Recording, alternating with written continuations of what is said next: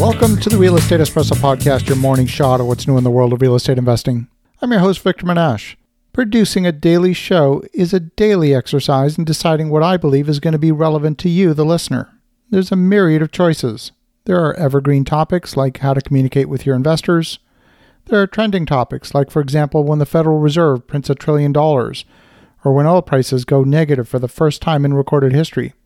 The implications of these items are profound for real estate investors. Then there are topics that aren't strictly real estate, but hit people where they live, like the security of the food supply. I find that there's so many topics that would make for a good segment, I'm actually having a hard time choosing. In the past few days, we had several global events that would have each been worthy of reporting. Argentina is poised to default on their sovereign debt, which is denominated largely in US dollars. Compared with domestic financial problems, Argentina's $65 billion restructuring of their bonds seems like a rounding error and would probably not make front-page news today. A few months ago, though, it would have definitely been front-page news, but not today. There's a dichotomy of labor shortages of 3 million people in agriculture at a time when there are 22 million people newly unemployed in the United States. How will these labor shortages translate into shortages in food supply in the coming months? These are all great topics. Instead, on today's show, we're trying to get inside the mind of your tenants and figure out if they want to pay rent in a little more than a week on the 1st of May. That's right, will they want to pay rent? The messages from politicians have been confusing to say the least. Whatever your taste, you're sure to find a politician who's saying something you resonate with.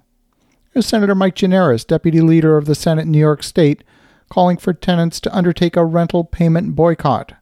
Governments have created moratoriums on evictions and foreclosures, and in that environment, tenants may be genuinely unable to pay their rent. Others may simply choose not to pay their rent. There are federal programs designed to help families who have lost their employment. For landlords, April 1st saw a drop in rent collections across the United States and Canada, in fact around the world, but still rent collections were fairly strong, having experienced about a 12% drop compared with the previous month. The real test will be in the months of May and June. Even if you have a long-term lease, tenants are making a buying decision each and every month to pay their rent. If the property is being well maintained, it's been cleaned, and most importantly, they feel that the staff really care, they will feel an emotional connection to the property and the landlord.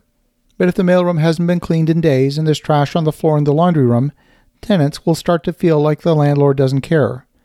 And if the landlord doesn't care about the tenant, then why should the tenant care about the landlord? Let's be clear, there's no causal relationship, there's no connection between trash on the laundry room floor and the tenants paying their rent. It's not like the landlord put the trash on the laundry room floor. But you have to remember that your tenants are people, they're human, and humans live their life in stories. I remember the CEO of a major airline telling their employees that if the tray table is dirty, then passengers assume that the engine maintenance isn't being done. And here too, there's no connection between the tray table being clean and the aircraft engine maintenance. So if you want your tenants to behave normally, then they need to believe that things are as normal as they can be. Property needs to be well kept. There needs to be extra care taken to sanitize the railings and the stairways, maybe twice a day, to make sure that the door handles are sanitized, to unexpectedly deliver a handful of face masks for free to your tenants, to make sure they know you care about their well-being. It's not enough to be cleaning. Even better would be to communicate the extra steps that you're taking to help keep their families safe. You want the tenants to say to themselves, boy, I'm glad I live here. I doubt other landlords are taking steps like this to protect their tenants.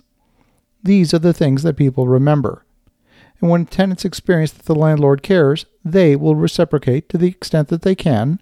Sure, some will have lost their income, some will have fallen through the cracks in the social safety net programs that are showering the population with cash. These folks may be genuinely unable to pay, but the vast majority who can pay still face a choice. The choice will be, should they hold on to their cash to deal with the unknown? Will government assistance programs be extended if the time frame of the pandemic gets extended? Would it be better to hoard cash just in case? The landlord can't evict, so why not? I'm not here to tell you how to run your business. I'm merely putting forward a hypothesis. And the word hypothesis means a hypothetical argument, a conjecture. The thesis is that if your tenants will care about paying rent, they first need to feel that the landlord cares about them. As you think about that, have an awesome rest of your day. Go make some great things happen. We'll talk to you again tomorrow.